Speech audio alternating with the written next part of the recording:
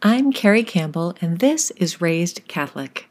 If you were born and raised Catholic, but now find yourself away from the church, or as an occasional or holiday Mass goer, or just sitting in pews wondering whether there's more to the experience of faith, this is a judgment-free place for you. In this podcast, you'll find space for your wandering, questions, and frustrations, plus encouragement and light for your particular faith journey. Despite what we may have been taught as kids in the cradle of Catholicism, a life of faith is much bigger than rules and checkboxes, and there is room for all of us in the family of God. In each episode of Raised Catholic, you'll hear a little reflection, a prayer or a blessing, and a practical step you can take today to engage in relationship with God, both inside and outside of church walls. You and I were raised Catholic, but that doesn't mean our journey is done. Today, let's be raised just a little bit higher.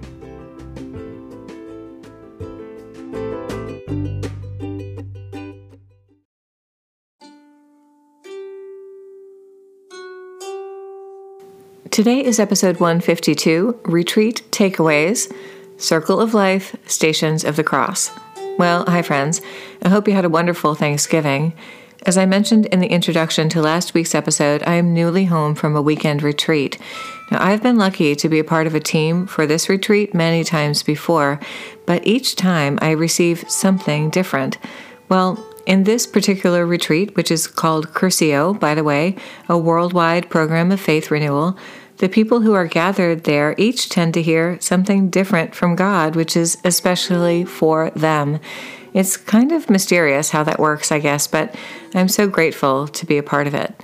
Well, from this last weekend, I have a basket full of things to pray over and process, and if it's okay, I thought I would just do that in the course of the next few episodes with you. Well, on a retreat, or really anywhere, when the Holy Spirit is asking me to pay attention to a word or a scripture or an image or a person, I will generally feel a little perk up in my spirit. I won't always know why I'm supposed to pay attention to this particular thing, but it's just generally a feeling of like, you will want to notice this, and so I do. I've come to recognize that feeling, and it always proves itself fruitful, so I've learned to be open and obedient to that noticing, even when I don't understand it. Well, on this weekend, certain words and symbols came around over and over in various forms. It might have been through a line of a prayer or a scripture or someone's talk given to the group. There might have been an image that continued to pop up or something in a song. There were a few epiphanies that just absolutely came out of nowhere and blew me away, and honestly, it's going to take me a while to process the meaning of everything God showed me there. If you've been on a retreat, you might know what I mean, and if you haven't been on a retreat in a while, what a great gift to give yourself this season. Well, in this short series, I will focus on a few of the things that rose up for me during my weekend away. Trees, dancing, time, specifically God's timing, anchors, bells, and open hands. See, I told you it was a whole thing. I know, I'm kind of a weirdo. But anyway, I'll start with the first little epiphany that I received when I was all alone one day in the chapel.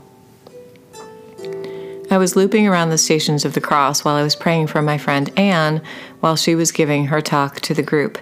Now, I love this chapel. I have a ton of history there, and I love the stations. They are simple and beautiful and very meaningful to me, but something about them hit a bit different this time. In our Retreat House Chapel, each station is given a short caption like, Jesus Condemned, The Holy Women, Mother and Son, and as you can imagine, I linger a bit longer at those last two, but this time the titles lent themselves to a sort of mosaic, a puzzle whose pieces came together for me for the first time. All of a sudden, I realized that all of these events in the life of Jesus, as represented in the Stations of the Cross, are found in some way in the lives of every one of his followers. After all, who among us has not fallen or been slandered? Who has not had something truly important to us stripped away? Who in our lifetimes has not had someone step in and carry something that seemed much too heavy for us, or someone who tended to us in our need?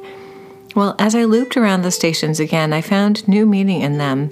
For example, at Station 1, Jesus Condemned, I thought of all of the times that I have been misunderstood or judged wrongly.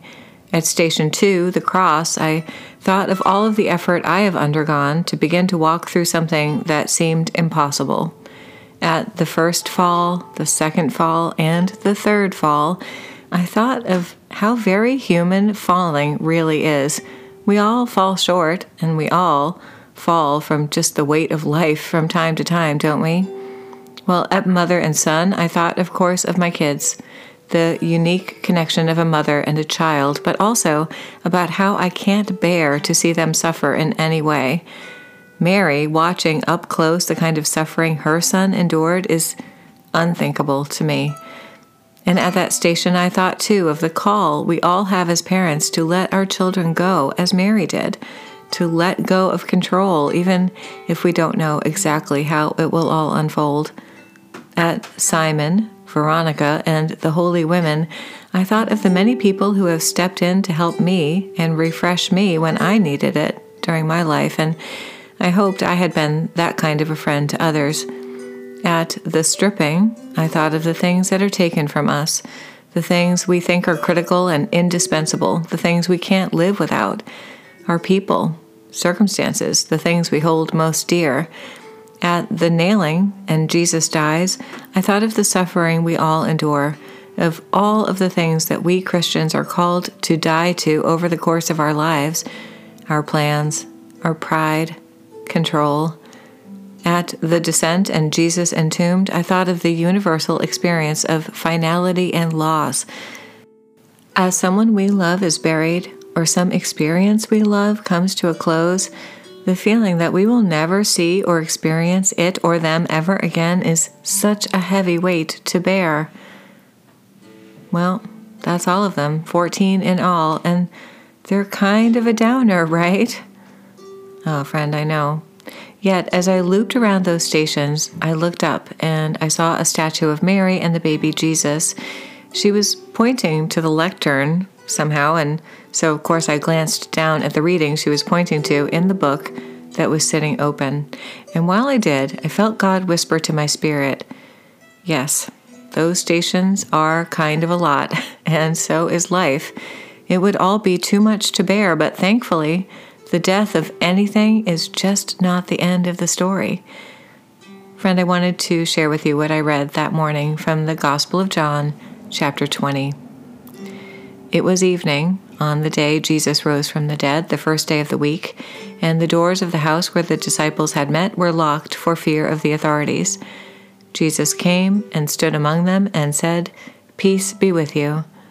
After he said this, he showed them his hands and his side. Then the disciples rejoiced when they saw the Lord.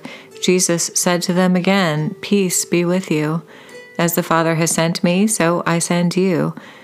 When he had said this, he breathed on them and said to them, "Receive the Holy Spirit. If you forgive the sins of any, they are forgiven them.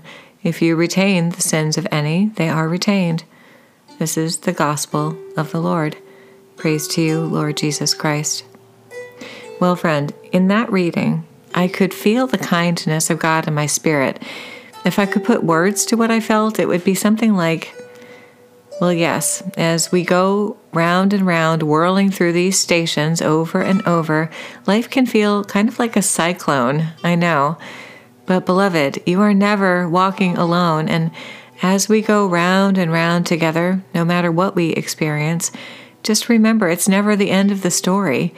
I come into the locked rooms of your life that you think I can't enter, and there I bring you peace. I even say it twice so you won't forget. I show you my wounds so you will know I understand every single thing you've ever endured.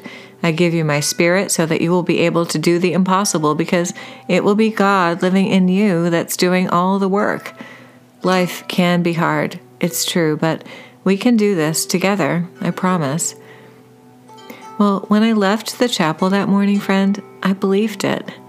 I had a new lens on some of the struggles in my life, a new shot of hope, and I felt a new closeness to Jesus, which is always a good thing.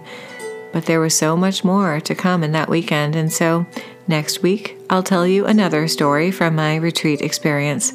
I hope to see you back here then. But until then, thank you so much for being with me today.